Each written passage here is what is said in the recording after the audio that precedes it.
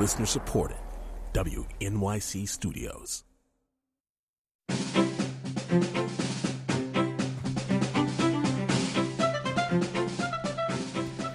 It's the Brian Lehrer TV Club. We are watching the final season of Parks and Recreation together for the fun of it and because it's the wonkiest, nerdiest, public policy-loving sitcom with Amy Poehler you'd ever want to see. In this final season, one storyline is that Amy Poehler's character, Leslie Knope, now working for the National Park Service in Pawnee, Indiana, is competing with a tech company to acquire some land that the company wants to use for a corporate office park and Leslie wants to use for a national park. This week, the writers had the satirical blade slashing away at the tech company called Grizzle, kind of a mashup of the worst things about Amazon and the worst things about Google, like when Leslie opens her door and is totally freaked out by a blue flying object hovering outside her house, a Grizzle delivery drone. Ah! Oh, my God, Ben! We're about to die! Good Lord! Oh, my... The robots have come for us! I made fun of you when you said it would happen, but your novel has come true! Hey, Leslie Knope. Please enjoy this free gift, courtesy of Grizzle. And with that, we welcome back NPR TV critic Linda Holmes, joining us every week for this series. Hi, Linda. Hello. And as our special guest for this week, Amy Webb, founder of Webb Media Consulting Group and the data columnist for Slate. Amy, thanks for joining us. Hi there. So, Amy, do those delivery drones actually exist yet in real life? There was certainly news about them when Amazon announced their intention to use such things. You know, that scene was so perfect. Drones do exist, and the ability to use them to deliver items exists, but nobody's using them quite like that just yet. Is it coming? You know, there's a high probability that retailers could use drones to deliver packages. I mean, a high possibility. It's improbable. I mean, if I live on a very busy block, and if we were all getting our deliveries at the same time, there'd be some tricky navigation for all those drones flying around. So I think it's improbable, at least in the sort of near future space. Not to mention, will it fly to the window of apartment 6M? Exactly. Well, that's actually possible, right? For if you live in a walk-up, that's more likely than somebody actually making the delivery and it still being in your doorway by the time you get home from work. So, Linda, part of what I liked about that opening scene was that it didn't just develop Leslie's competition with Grizzle for that potential parkland. It showed how any ordinary human might be freaked out at first if they opened their door to find a flying robot hovering to deliver their package. Pretty strong opening, huh? Yes, I think so. And I think what they've done really well with this time jump forward where this is all taking place in 2017, what they've done really well is they are close enough to things that people have at least seen prototypes of that it doesn't seem outrageous. It just seems funny and extreme. So, yeah, I think it's right on that line. And the way they mostly tweaked Amazon and Google was to make fun of Google's sometimes questionable posturing about having pro-social values, right? Like in real life, Google has the motto, don't be evil. And on the show, what was it? Grizzle had the motto, just be chill, something like that? It's something like, wouldn't it be something sweet or something if everyone was chill to each other? Right. And they have really embraced that kind of phony, jargony, friendly way that tech companies sometimes talk. They had a guy who was the VP of Cool New Shiz, I think they called him. It's, they have really had a lot of fun with that particular aspect. And so here's another clip as the plot revolves partly around how Grizzle engages in data mining, super intrusive collection of information about people for the sake of more profit. So, for example, here's a scene in which a Grizzle tour guide describes a new product that monitors your mood called Grizzle Vibe. As you know, the cameras on your phones are always on, whether you're using them or not. I'm sorry, they are? This app uses facial recognition software to track your expressions. It's always watching. Well, what do you do with this information? Well, if the camera senses that you're in a bad mood, then we could geo-match you to, say, the nearest cup of sweet pick-me-up Java. But if you're in a good mood, then we could geo-nudge you to, like, a sweet coffee shop. You could just keep the good times rolling. So it's really just a coffee sales app? Yeah, we're developing with Starbucks. Yeah. Yeah. So, Amy Webb, is there anything like Grizzle Vibe in real life, either in terms of monitoring your mood, yes, through whatever biodata, or in terms of steering you toward a product? Yeah, I got to say, that scene and that show, they're both so smart, and that scene particularly was so funny because there are elements of what they're talking about already in existence. So we're monitoring and researching a company right now that scanned 2 million faces in videos and photos, and it is able to predict with a pretty high degree of certainty how you are most likely to react to a product or to what somebody's saying based on your micro movements in your face. We know that we can geo-target people. Our phones, basically, unless you are capable of turning off a bunch of things, which you may not even know exist, your phones are monitoring your location and a bunch of other things about you sort of all the time. There's not one incredible Starbucks integration just yet that that will help lift my mood. But all of the elements that were in that scene do exist. They all exist, and those capabilities, we're getting closer and closer to having all of those capabilities in a singular device, which is what made that episode and that scene so brilliant. But also, I think, freaked a lot of people out.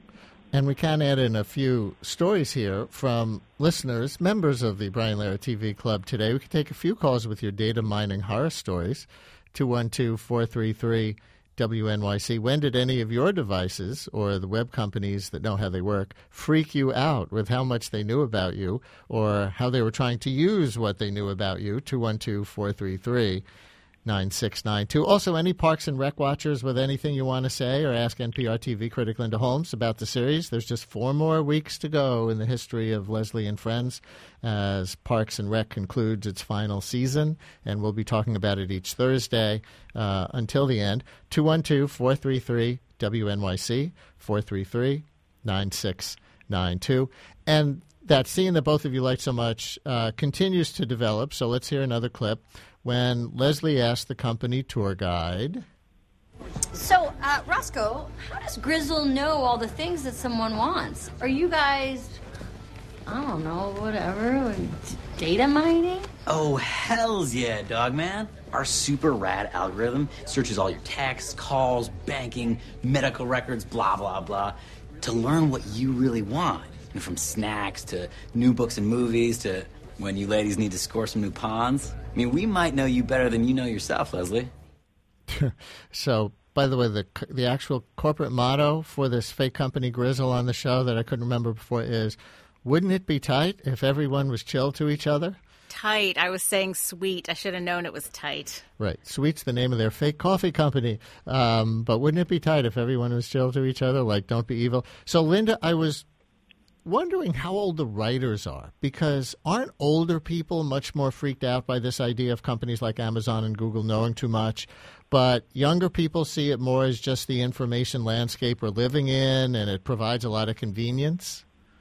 I cannot speak to the ages of these particular writers. I think they're young-ish, but I think what they're getting at in that entire story is that people feel that tension between, on the one hand, when companies know a lot about you and can give you a lot of what you want, there's a certain instinctive appeal to that. But on the other hand, the more you think about it, the creepier it seems. There was a guy in that episode who collects, I think it was stuffed pigs dressed as actors.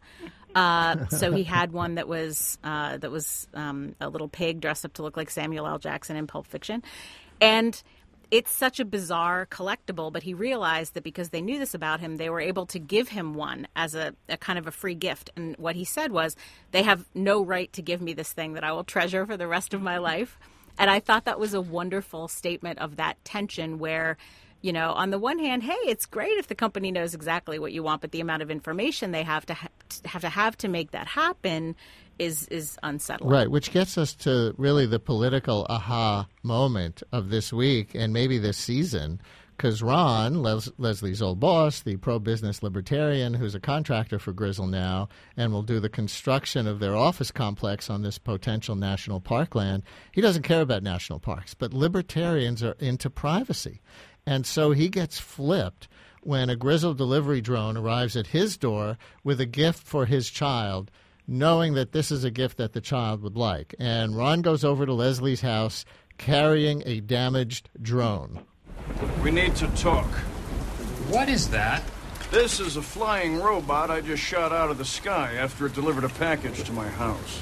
I thought you didn't like to pass judgment on The business. package was addressed to my son, who is 4 years old and does not own a grizzled doodad. Somehow the robots looked at Diane's computer and learned something about my child and then brought him a box of presents. So destroyed the robot. Huh. So, Amy Webb, politically speaking, in the real world, how much does the privacy issue and the data mining juggernaut unite a certain kind of liberal and a certain kind of conservative or libertarian these days? That's such a great question. I think that, from an academic point of view, I think it unites them pretty uniformly. But I think in practical terms, people are so unaware of the vast quantities of data that they are creating and sharing every single day that until something so dramatic like that happens, and that was such a great scene, Ron shows up with a busted-up drone in the rain. Until something like that comes home, we don't think about it often enough. And in my case, my husband and I are very concerned about our daughter's privacy. We sort of created this digital trust fund for her. So, we don't create any digital content. We don't post photos. We don't do any of that. We try to create as little data as humanly possible about her so that she can have some sense of future anonymity if that's what she wants. But we order stuff on Amazon. Right? Amazon knows a whole lot about my kid, and I'm somebody who's actively trying to not have that happen. So, and I think we have a story like this from a listener, Andrea. Hi, thanks for calling. Andrea, you there? Something about Yes, I'm here. Can you hear me? Yeah, your 3-year-old. Yes. My son, both of my kids regularly will take my iPhone and, watch Netflix on it, if we're waiting somewhere or whatever, and usually that's what I figure they're doing. My son took my phone when I was doing some work on my laptop, and I got an email from my cousin asking where the photos were taken from. It was like a Facebook email that I got. Mm-hmm. And I found out that somehow my son had been flipping through the photo album on my phone, and he sent them to my Facebook page. Uh-huh. And then did your son get targeted with ads? Not yet. Honestly, I'm never on Facebook, so I don't think so. But there's the potential. Andrea, thank you for participating. So, Linda, to that plot point, like a good libertarian, Ron shot the delivery drone with his gun, which was both creepy sad because it wasn't actually physically threatening anyone, but also very touching because he did it to protect his 4-year-old from corporate overreach. And I think it was the emotional climax of the season so far. Well, it's funny to look at, I think you're right, the emotional climax of the season so far and see that it is still an extension of the show's underlying philosophy about government and public policy, which is that these things are not binaries where you have liberal, conservative, pro-business, anti-business, whatever, that Ron has a complex set of feelings. On the one hand, he tends to want to leave businesses alone to do as they will. And if you own, as he would put it, a grizzled doodad, then that's your own fault. But on the other hand, when it does come home to his own family and when he feels that line has been crossed, he's the first one to actually shoot the drone out of the sky. So, it's both a personal story and a policy story and a statement about the way that people relate to each other, both in public life and in private life. And I think that's always been the show's kind of killer quality for me. And I guess if common ground is possible in our polarized political country, maybe Leslie and Ron are the personal exemplars of that. And maybe that's how the series will end 3 or so weeks from now. So thank you both very much, and a very appropriate episode to air on the week that somebody managed to land a drone on the grounds of the White House. Indeed. Yep. So Linda Holmes, host of NPR's entertainment and pop culture blog Monkey See. We'll talk to you next week. Thank you. Amy Webb, founder of Webb Media Consulting Group and the data columnist for Slate. Thank you for joining us this week for the Brian Lehrer Show TV Club.